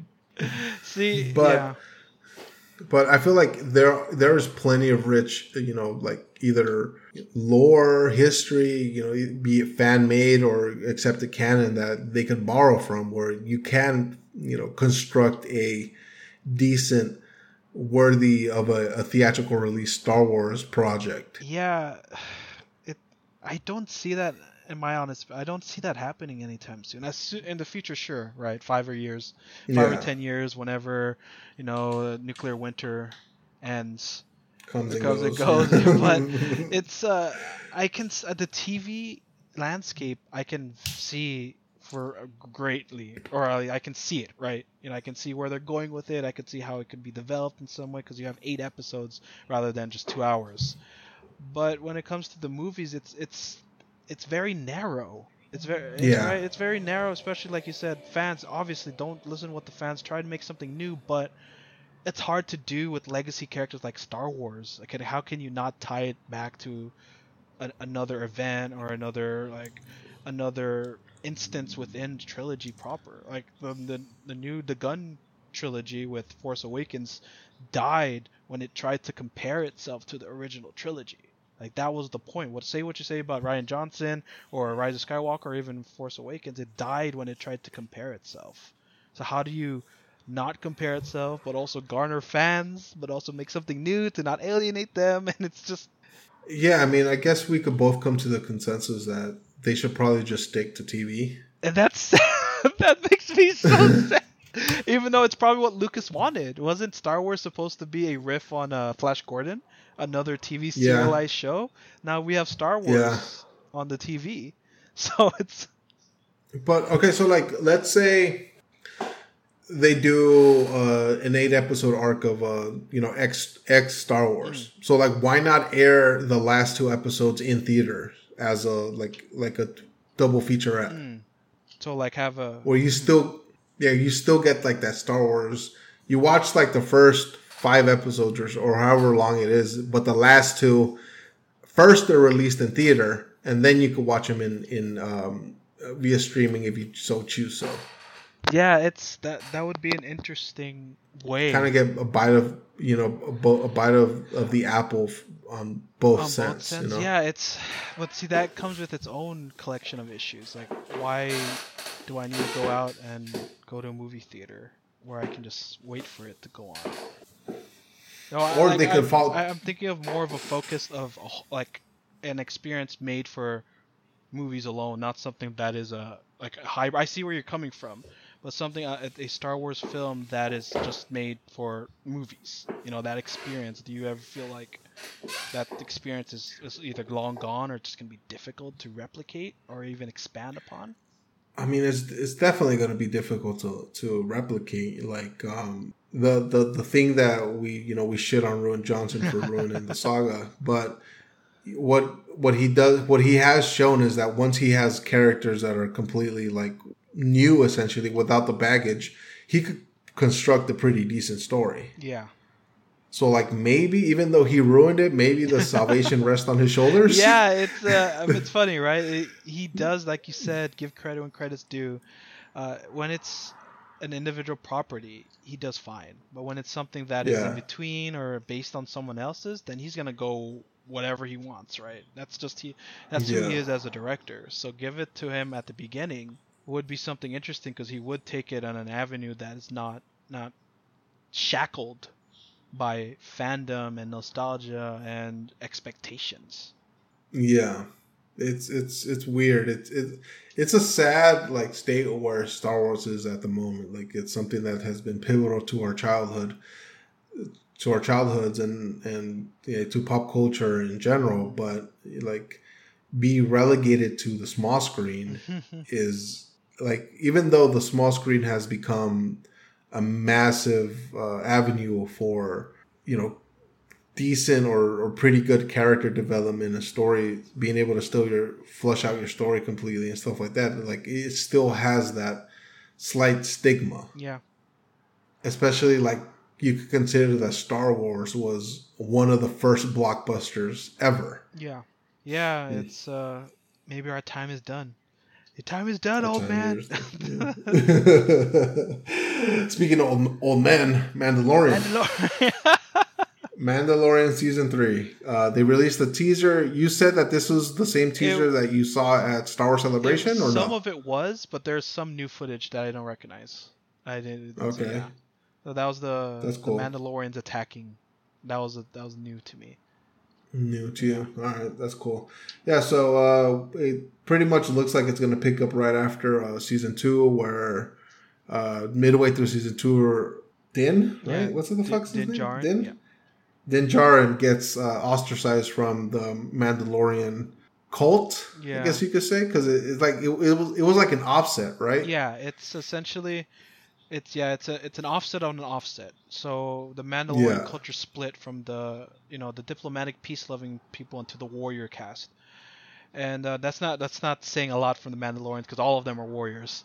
So the Night Watch, they split, and they honored more of the extremist views of Mandalore, and after they got wiped out during the Clone Wars. The Children of the Watch, which is, if the name has it suggested, it's their descendants, or at least their foundlings, that to some extent. Yeah, so he gets banished from the cult because he removed his helmet. Yeah. And it was told that the only way to be able to regain your honor essentially was to bathe in the waters in the caves and underneath the nuked surface of planet Mortal. Yeah, whatever the fuck, right? Such a quest. And that pretty much set up the story for Season 3. Yeah. And it looks like it's going to be exactly that. It's going to be exactly that. One thing, this is just me, but I did not like that they set it up already. Because for me, it's like, why do you need to do that? Just be your own man. Who cares what this cult thinks? Like the rebel I am. So, like, just do your own thing. Yeah. But lo and behold, that's exactly what he's going to do. He's going to become a Mandalorian, I guess. And it's good to see that devout... no, what's a zealot? Strict devotion. No, strict devotion to ideology transcends space and time. Yeah. It pisses me off so much, because I didn't know. I thought, I was like, okay, cool, he's gonna do his own thing, right? But nope, he's gonna go do exactly what she said, and hopefully on the way to his journey to become part of the cult again, he realizes, oh, they're a cult. The fuck am I doing? Yeah, they're a cult. Yeah, or what am I doing? And stuff like that. And it's also interesting that including the aspect of the Darksaber. Or like when in Season 2 when they met... No, Season 2 or 1? Season 2, right? Season 2, right, yeah. Yeah, Season 2 when they meet with Bo-Katan, she basically lays out the lore of the Darksaber. Yeah. Where it's like who holds the Darksaber rules over all of Mandalore or some shit. Yeah. And she's all pissy at him because she wants it. Yeah, and they went through. And it's funny though. It's funny though because in that scene, he could give two shits about having the Darksaber. Yeah. He's like, here, take it, and she's like, no, I don't want it. I have to beat it off of you. Basically. Yeah, pretty much. Like, you can't give it to me. So it's so weird because he doesn't care about their beliefs, but he cares about his own personal beliefs. You know, like that sounds familiar. You're not supposed to take off your helmet. Oh, but lo and behold, don't give the saber that symbolizes the ruler of Mandalore. Yeah. But then again, Mandalore is just a nuked out planet, so it's like, what else are you gonna rule? Which I honestly like the Beskar saber that he had. It was kind of a shame that, like, in the first episode of season 2, he hands it over to the armorer and she melts it down. Was that even season 2? Wasn't that Boba Fett? That wasn't that Book of Boba No, that Fett? was. No, was it? I think it was. Remember when? Yeah, it was. Well, it's basically. Yeah, it was Book of Boba Fett. Mandalorian 2.5. Right. Mandalorian. Yeah, Mandalorian 2.5. Man, that's crazy. I know, right? What were they thinking? But yeah, it's interesting. But yeah, he melts it into a shirt, basically. Into a shirt, yeah. Another thing that's a little bit of a bummer is that this isn't premiering until 2023. Right. Right? Yeah, next year. Yeah, because like that the feeling of having a Star Wars property come out like Christmas time just lends a little bit of magic, like a little additional magic to the season. Yeah. Yeah, it really but does. it looks like this time around it's going to be the first time in a few years that there isn't a Star Wars property. Yeah, it's sad because I remember where I was when the Force Awakens trailer came out, and my dad was from the Philippines, and I think we were at Panda Express, and then I showed him the trailer, and like he watched it multiple times while we're sitting there for Force Awakens. Yeah, I remember when Force Awakens trailer dropped. We were in college together, and it send ripples. Yeah. All right. To end our Ahsoka. It's apparently they showed a little teaser, but they didn't show anything for us. It's coming in 2023. Is into the show. Blah, blah, yeah, they. So if it's the trailer they showed, it was from Celebration, if I remember. Yeah. So Ahsoka is not a character I'm all that familiar with, just because her origins are in the animated shows, and I didn't really watch the animated shows. But seeing her in live action in season 2, which was pretty dope. Yeah. So season 2 or what? 2, right? I yeah, think 2. Season 2. Yeah, season 2. Yeah, because it was that Jedi. It's kind of yeah, the Jedi. Yeah, exactly. It's kind of wait. Season 2. She also appered in fucking Mandalorian 2.5 then, right? Yep. Because when he goes picks up Grogu. Yep. God damn, it's such a fucking blur. Yep. Yeah, he goes to the planet where he's building the Jedi Temple, and he goes to sleep on a bench, and she's just standing there like, hey. Yeah. You're back. Yeah. Skeleton Crew. Story group of younglings lost in space with Jude Law. I'm sold. Exactly. Jude. See, speaking of Marvel shows, Jude Law. Jeez. Yeah, he was in Captain Marvel. That's right. I forgot about that. Played played the general or like the commander who trained her and had her believing that he was part of the good people, right? Yeah. So hopefully it's not the same role here, where he's training a new group and he's a bad guy. Yeah, there's although I kind of like Jude Law as a villain though. Yeah, that's fair. That's completely fair. Might be because he's British. I was gonna say, the other character I was gonna say who's pretty cool being a bad guy, who plays Vision. Paul Bettany. I love seeing him in a bad guy role in a Solo. Say what you want with Solo, but him in that role was great. Yeah. Star Wars Bad Batch Season 2. Did you watch Bad Batch? No, I didn't. And funny story, at Celebration, they released the trailer for Bad Batch. This trailer, I believe, that they showed. And it spoils Season 1. Really? So I was like, I think I was the only one who was surprised on scenes that they were showing in the trailer. So I'm sitting there like, whoa, that happens? And I look around, and some people looked at me. I was like, whoa, what? That person dies? Or whoever? Yeah. So Bad Batch is an animated show. Is going to start in January 4th, which is fucking wild because we're almost done with 2023. Yeah. 2022, I mean. Yeah, right. You're already one foot in it. Yeah. I'm already over 2023.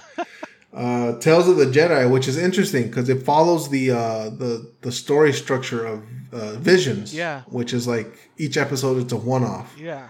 But this one is more ingrained with the actual, Skywalker saga lore. Yeah. Right, because we have episodes on Count Dooku, we have episodes on fucking what's his name? What was it?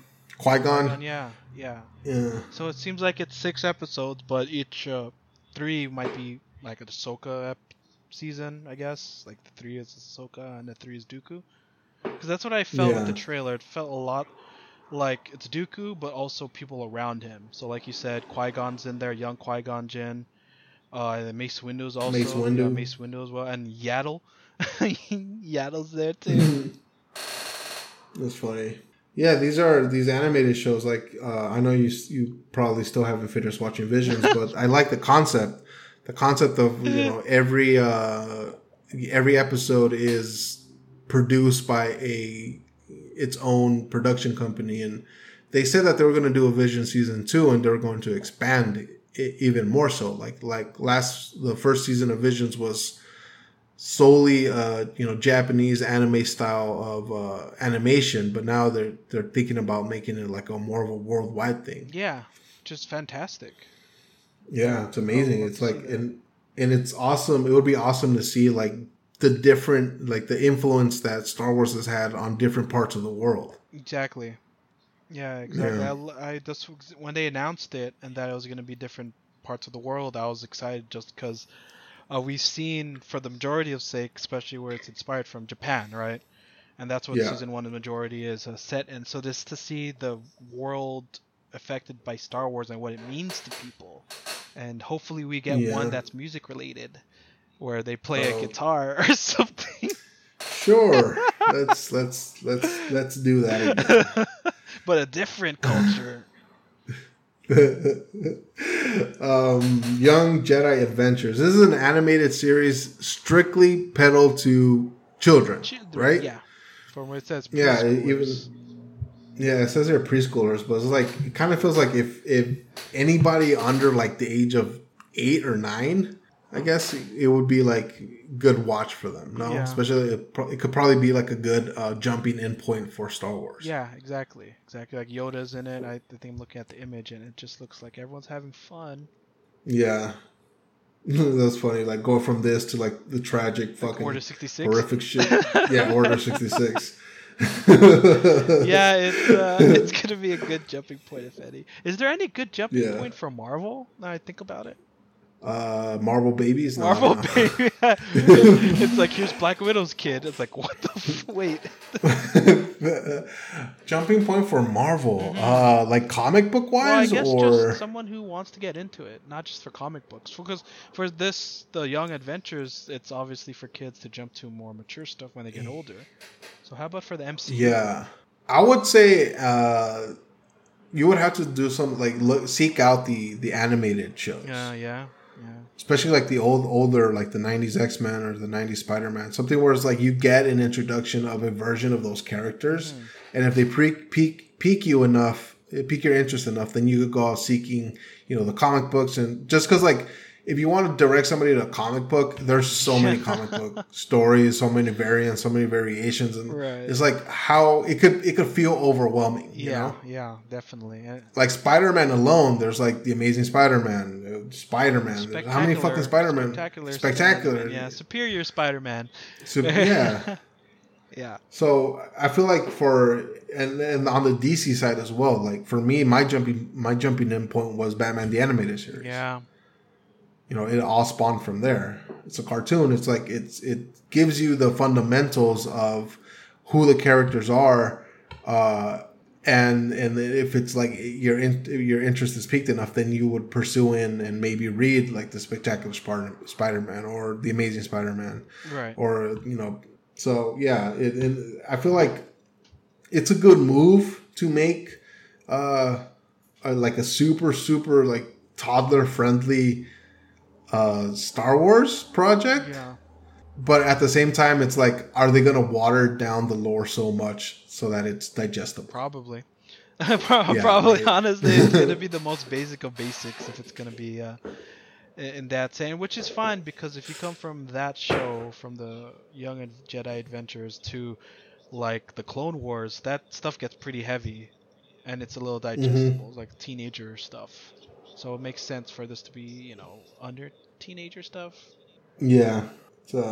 Yeah, I'm looking at what else we got, and it looks like pretty much like the nerd central heavy thing is the Lucasfilm. Yeah, Lucas. Indiana Jones 5. Yeah. Harrison Ford once again saddling up as Indiana Jones, which for me it's like the man is almost 150,000 years old.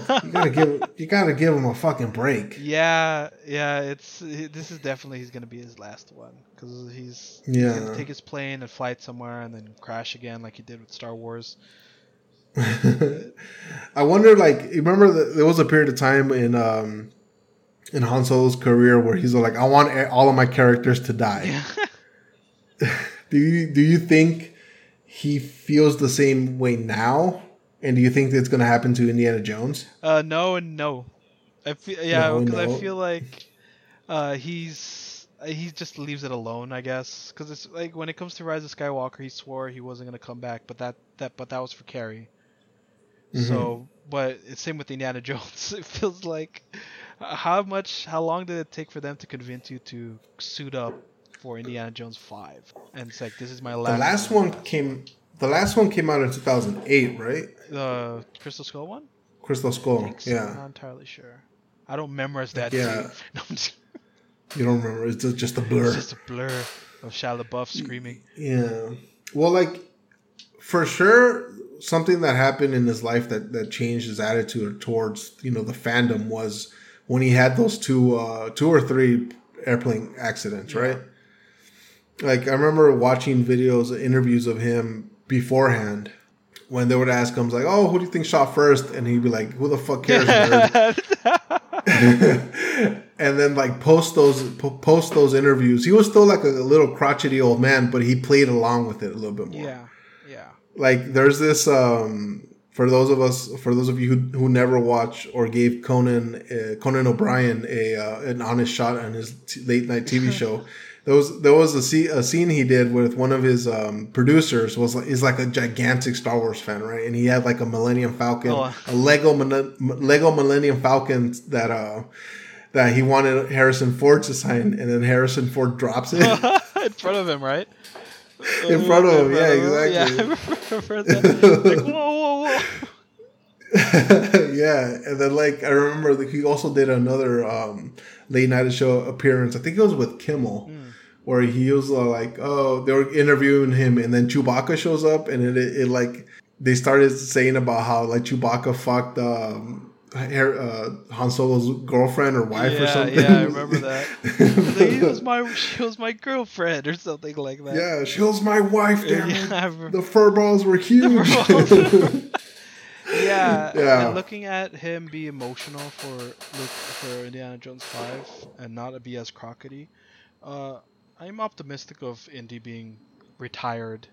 Yeah, that's a character that unfortunately is so ingrained in Harrison Ford that to like pass on the mantle or something is just gonna be extremely difficult. Yeah, definitely. Like who now has that charisma? Has that Harrison Ford charisma? Yeah.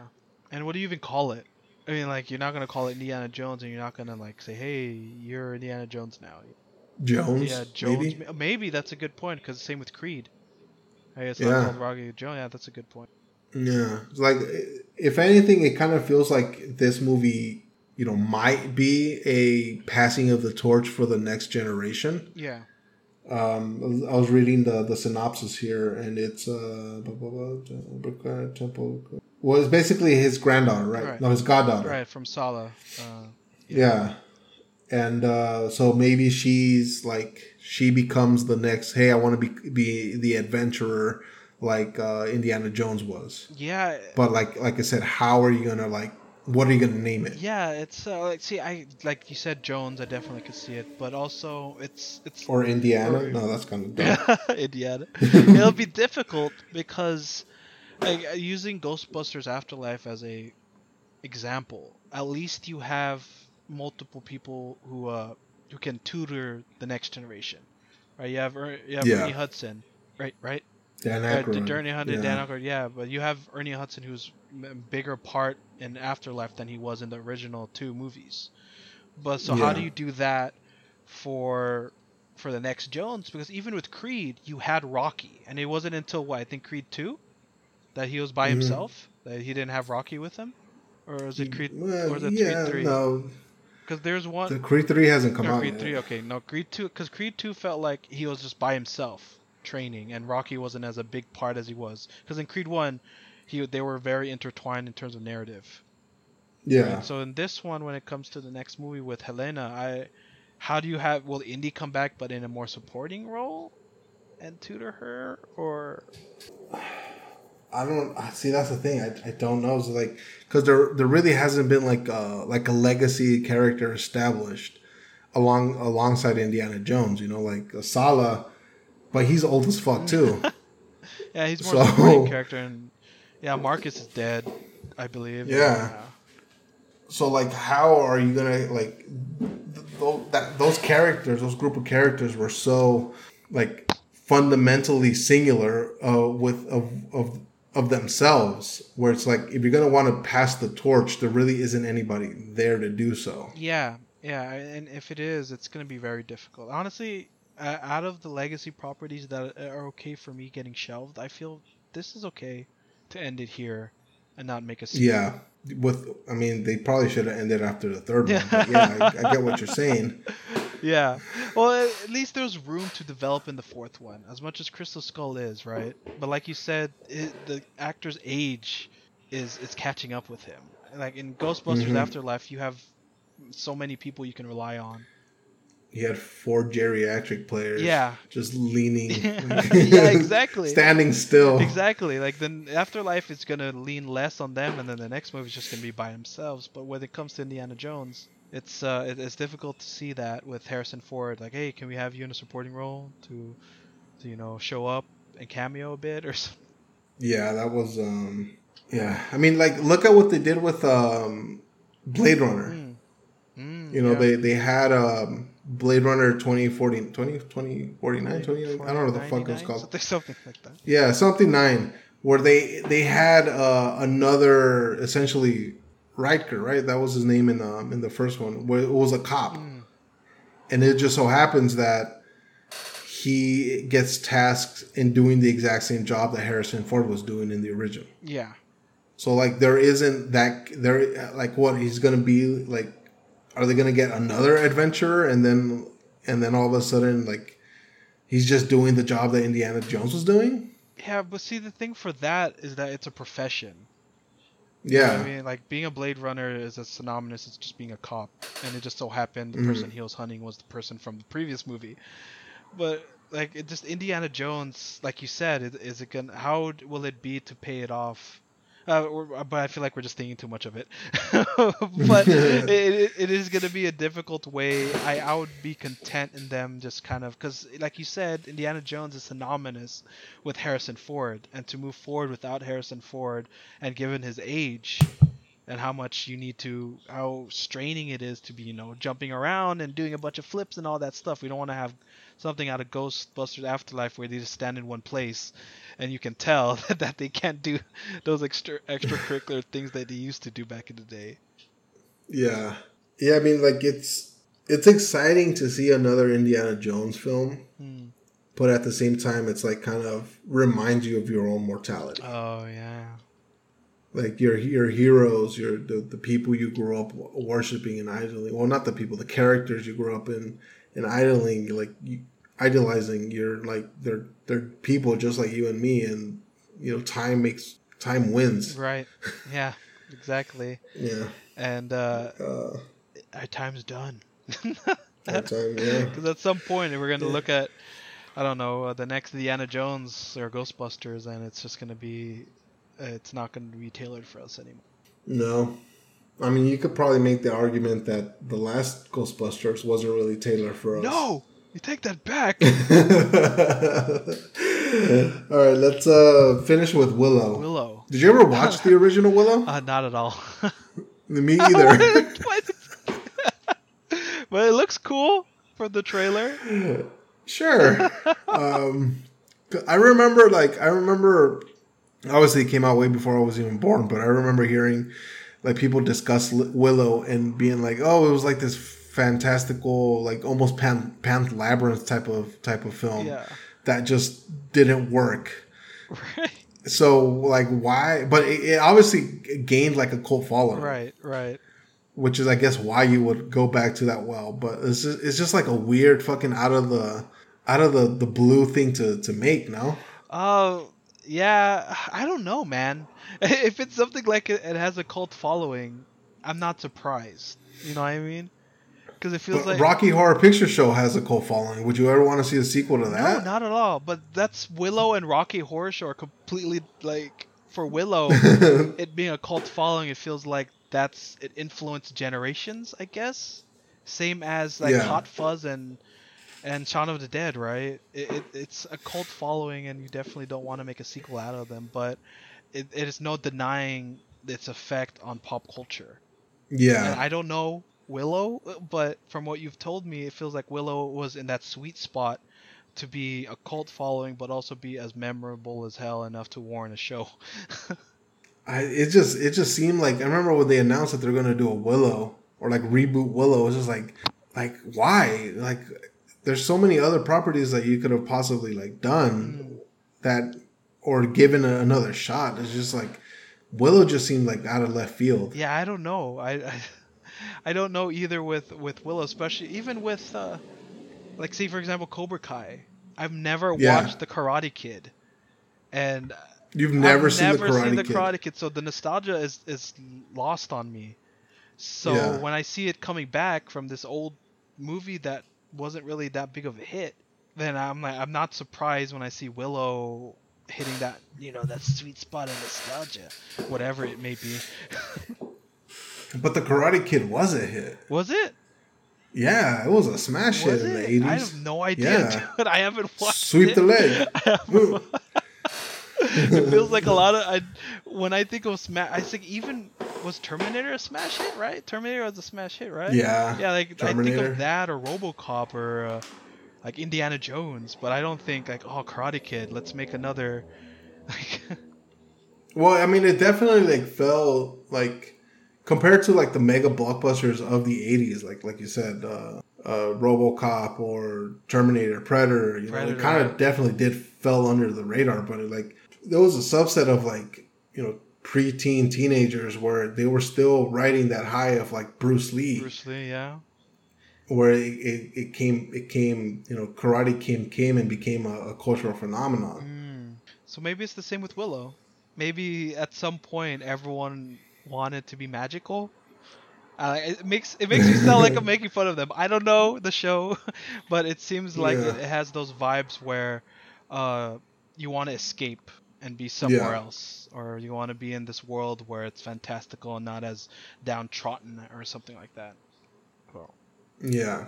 That's I mean, it's puzzling. We should probably watch Willow, like the original film, and see what's up. Oh yeah, definitely. But yeah, that was just a property that when they announced it came out, I was like, that makes no sense. Yeah. All right then. I guess that was our show for this week. Our D23 Spectacular. Yeah. Fireworks. Fireworks, explosions, and Mickey Mouse suing. I've been your host, like always, Joel, accompanied by my good buddy Ernesto.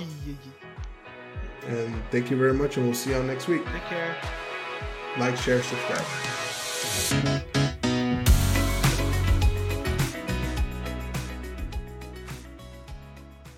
Thanks for listening to this week's episode. For show updates, follow us on Substack and Twitter. Links are in the description. You can find new episodes weekly on whichever podcast platform you swore allegiance to.